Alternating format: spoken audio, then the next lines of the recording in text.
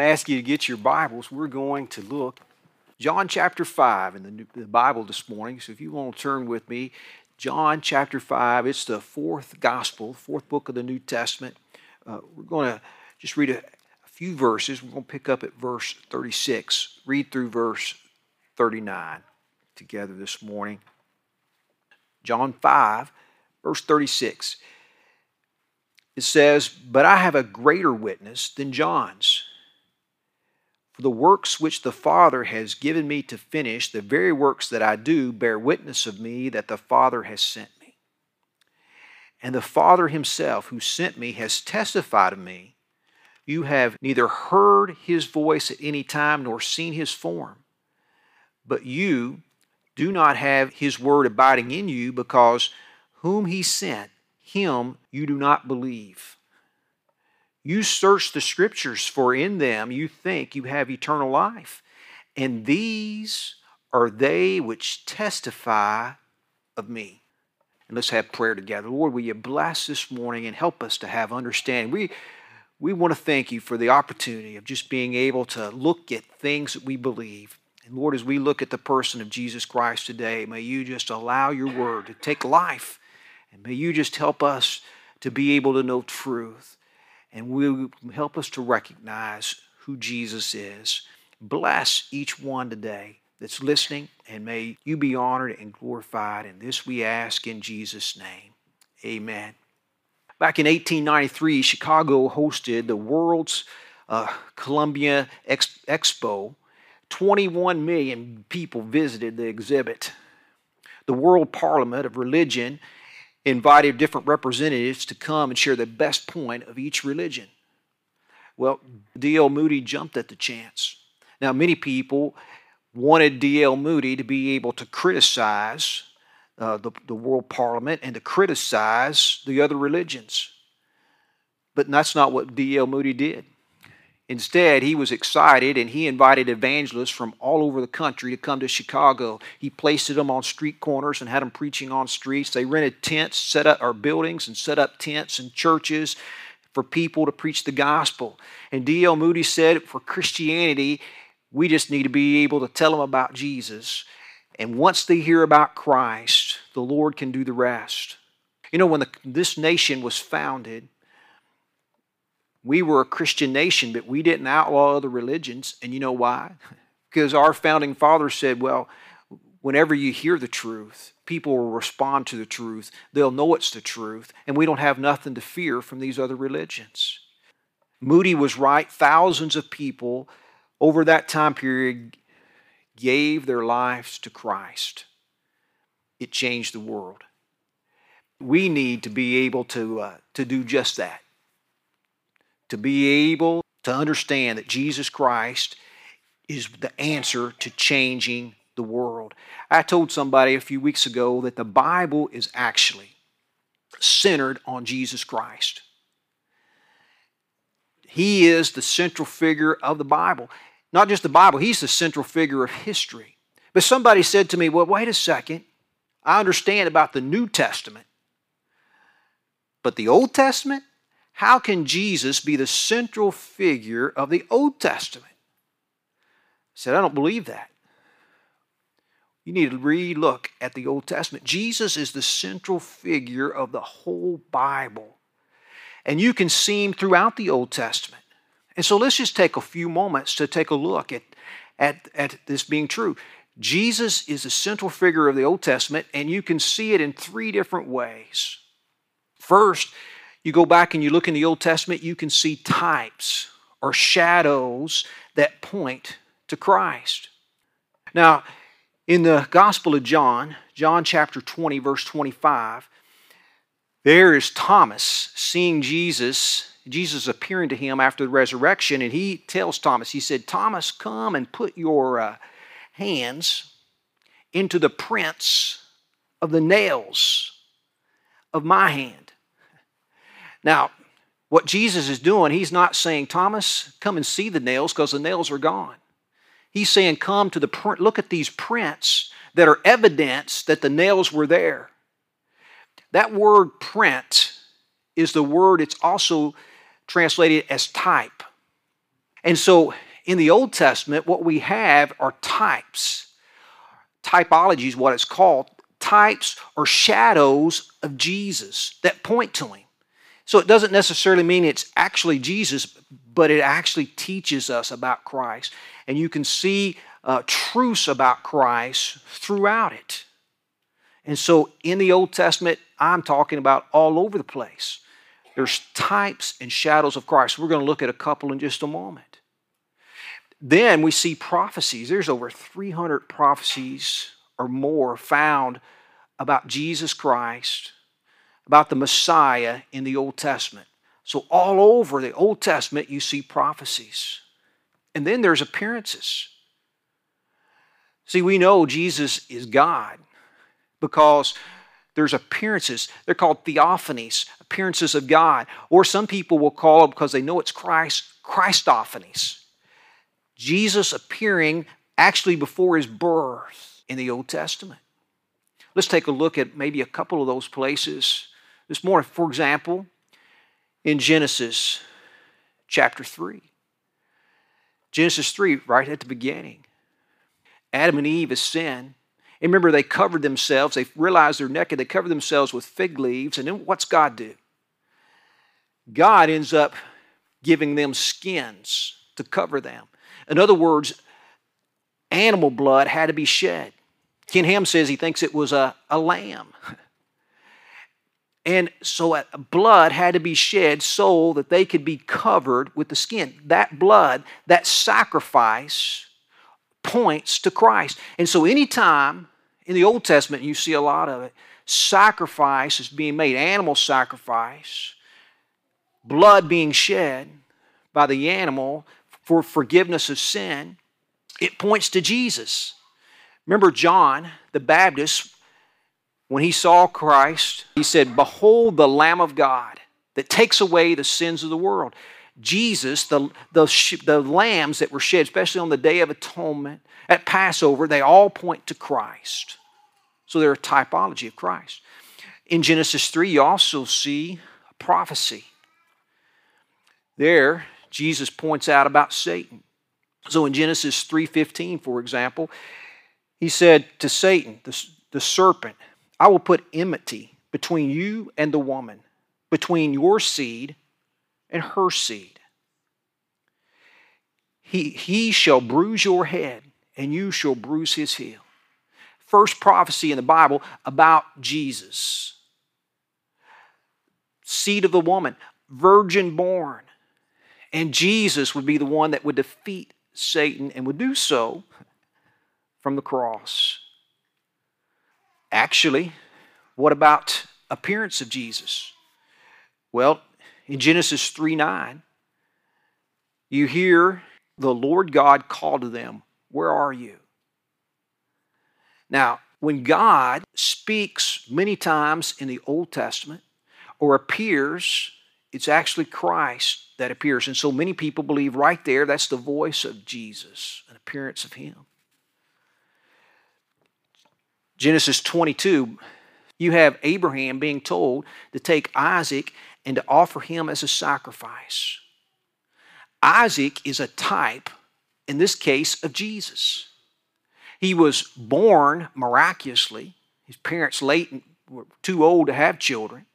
And then he's to be sacrificed, pointing to Christ, a type of Christ. There's also prophecy. Abraham said in verse 24, speaking of the Mount Moriah, he was getting ready to offer him as a sacrifice, and he was stopped, and there was a ram there. Abraham said this. He said, he called the place, "The Lord will provide." And then it says, "It is said to this day, it is the mount of the Lord where God shall provide." By the way, Mount Moriah is the very place in which Jerusalem would be built.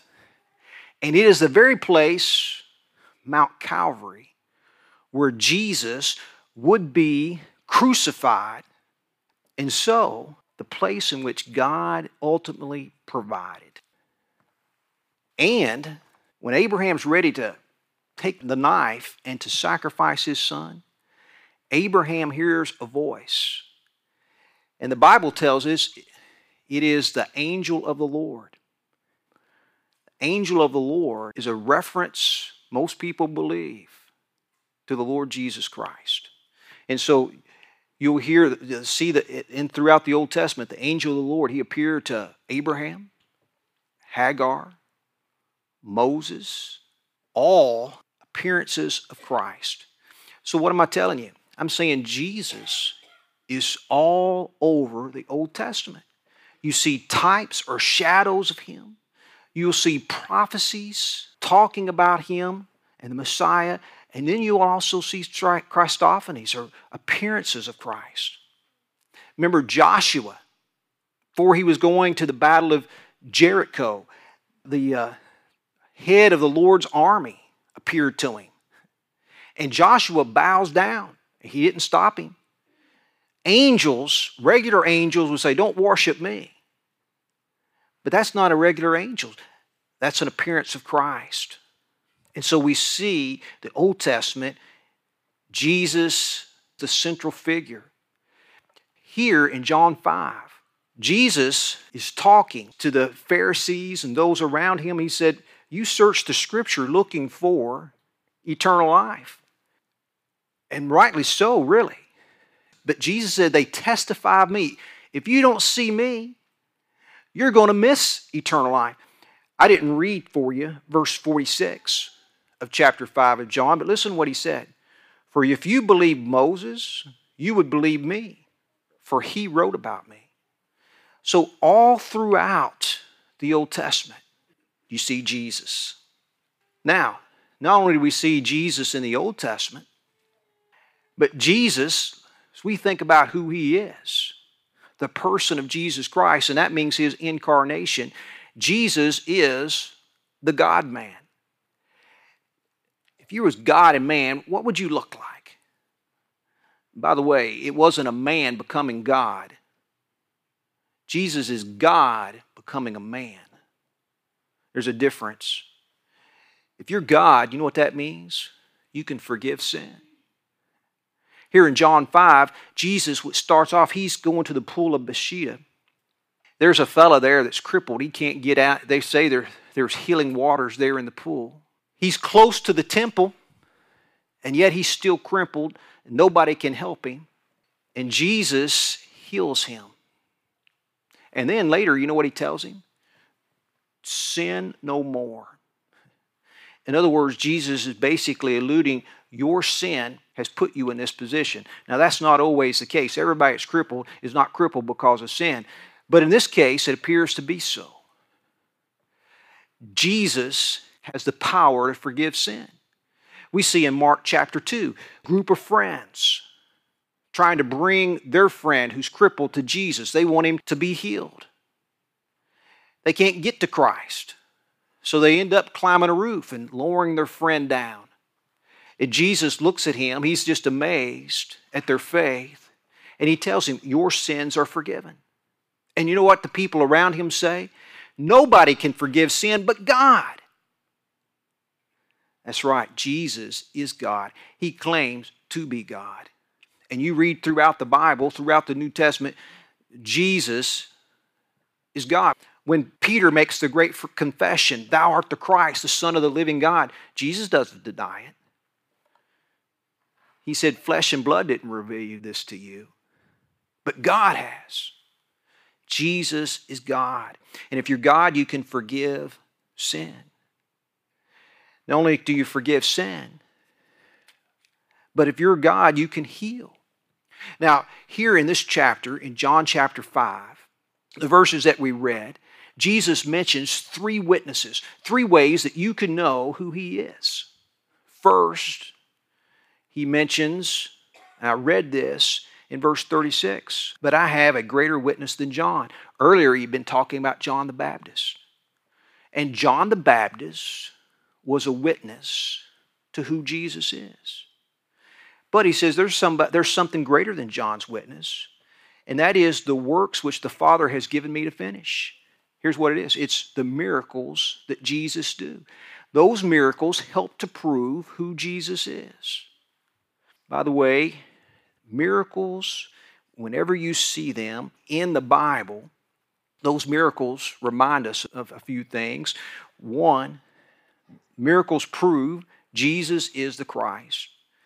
Two, whenever Jesus did a miracle, Jesus was making a commitment to the cross, because the reason that he did those miracles was from the authority that would come from the cross. And so every miracle Jesus did was a commitment that he was making out of love to go to the cross for us. And every miracle that Jesus does gives us a glimpse of heaven. You see, when Jesus healed the blind, there is no blindness in heaven. When Jesus healed the lame, there is no people that are lame in heaven. He gives us a glimpse of heaven. He gives us a glimpse of eternity. Miracles. Jesus, when he started his ministry back in Luke chapter 4, he was in the synagogue in Capernaum. They gave him a copy of the Isaiah. Jesus turns there.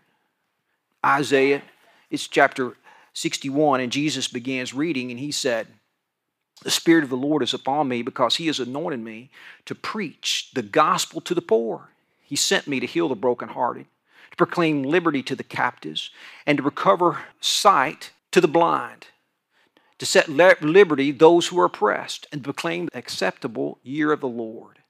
And Jesus then closed it, and here's what he said: "Today, this scripture has been fulfilled in front of you." Because that's who he is. That's the things that Jesus did. Jesus healed the sick, and in doing so fulfilled Scripture. So Jesus said basically there's three witnesses. There's John the Baptist. There's the miracles and things that I'm doing. And then there's the Word of God, which we just looked at in the Old Testament. And they all proclaim that Jesus, who he is. So Jesus, the God-man. If you're the God-man, what's that mean? It means you can forgive sin.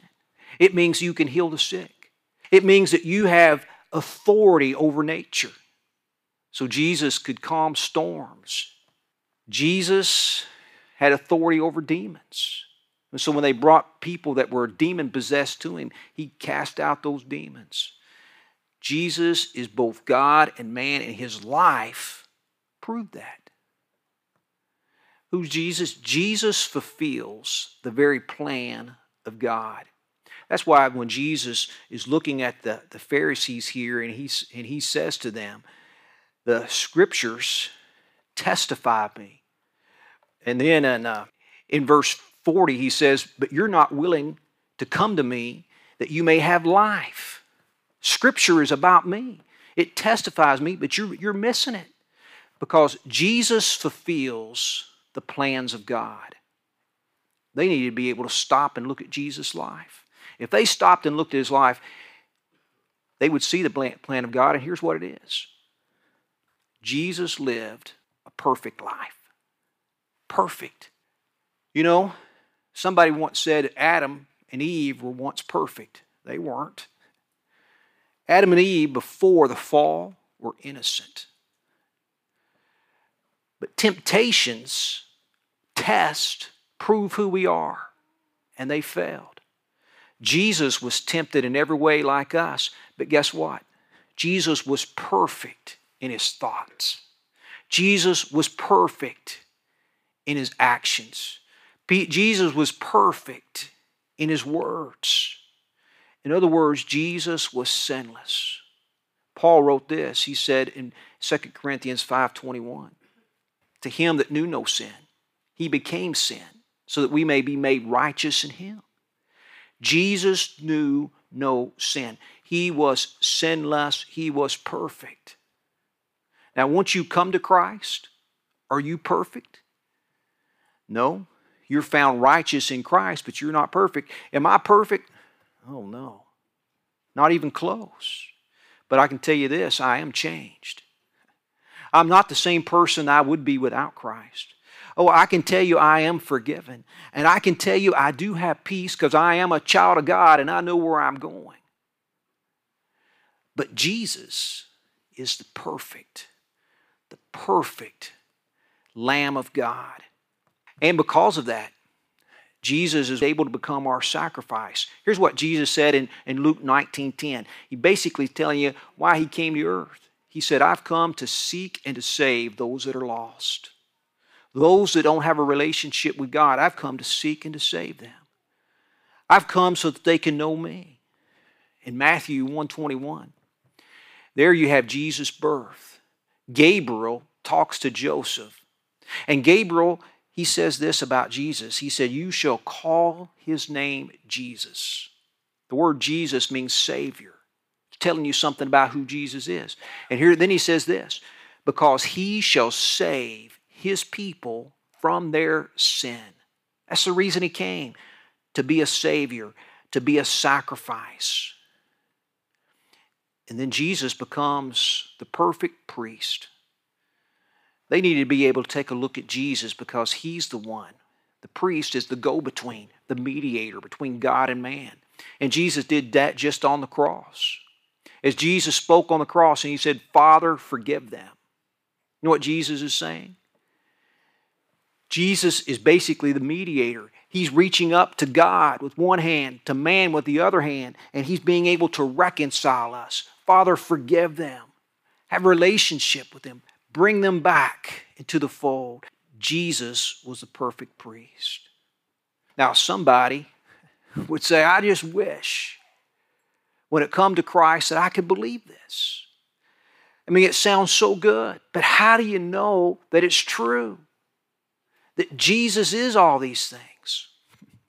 Well, there's one thing that certainly confirms it, and that is the resurrection. We celebrate the resurrection every Easter. We celebrate it every Sunday, but the resurrection confirms who Jesus is. Paul said this in Romans 1:4. He said that Jesus was declared to be the Son of God with power according to the Spirit of holiness by his resurrection from the dead. The resurrection declares who Jesus is. It confirms that Jesus was born of a virgin. How do you know Jesus was born of a virgin? Take somebody's word for it? Well, the resurrection confirms it because he's the God-man. The scriptures are true, and the resurrection proves it. The resurrection proves he was sinless. Sin brings death. Nobody could be able to conquer death unless they were sinless. The resurrection proves Jesus is sinless, that he's God, that he's virgin born. The resurrection proves that Jesus does have the authority. The authority is in him to be able to forgive. Here in John chapter 5, Jesus, a few verses earlier, you know what he talks about? He warns them of judgment. And he warns them that he is going to be the judge. And one day there's going to be, and he names two different resurrections. One of life and one of condemnation. And Jesus, by his own resurrection, he has the authority to give life and to give eternal life. And those that face the resurrection of life are those that are Christians, those that have accepted his forgiveness, those who've had their sin paid for on the cross and have been washed in his blood.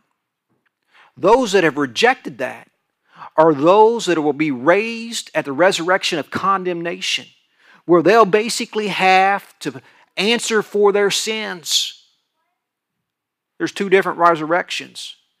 And the question is, which one are you going to be a part of? The answer is, whatever you've done with Jesus Christ. Because the truth of the matter is, the Bible is about Christ. History is about Christ. And without Christ, you're in trouble. You see, this is a series on what we believe. And we believe that Jesus Christ is the very Son of God. That Jesus Christ is the Savior of the world. That Jesus Christ is the only answer for eternity, the only way you can be saved, and the only way you can have a relationship with God. There is no other name given among men whereby I must be saved. None. It's only Christ. Only Jesus. Now this morning, you don't know Christ as your Lord and Savior, you have an opportunity to be able to come and receive Christ. Basically, there's two things that you need to do. One, repent. We're sinners, and we need to turn from our sin, return from our lifestyle, turn away from it. That's repentance, turning away and turning toward Christ. And then the second thing is putting my faith in Christ, what He's done upon the cross. By faith, allowing Him to be the Lord, the one in control of my life, the authority of my life. As Christians, we need to know what we believe. Do you really believe that Jesus is the Christ? Let me ask you something. Do people believe that you believe? Do they know you believe? Because if they do, they can see it in your life. And as a Christian, we may want to be able to say, Lord, I want to rededicate myself because I'm not so sure I've been living for you.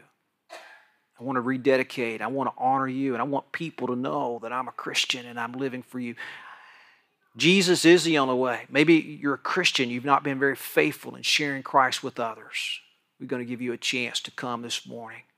Let's take a moment and let's have prayer. Lord, I thank you for each person that's here this morning. A chance to study your word. I really pray that you would bless this time. Lord, help us. Maybe some have had their doubts, but may you just confirm to them the truth of Scripture, that Jesus is what it's all about. So, Lord, I pray that you would just bless this time. May your will be accomplished, and we ask this in Jesus' name. Amen.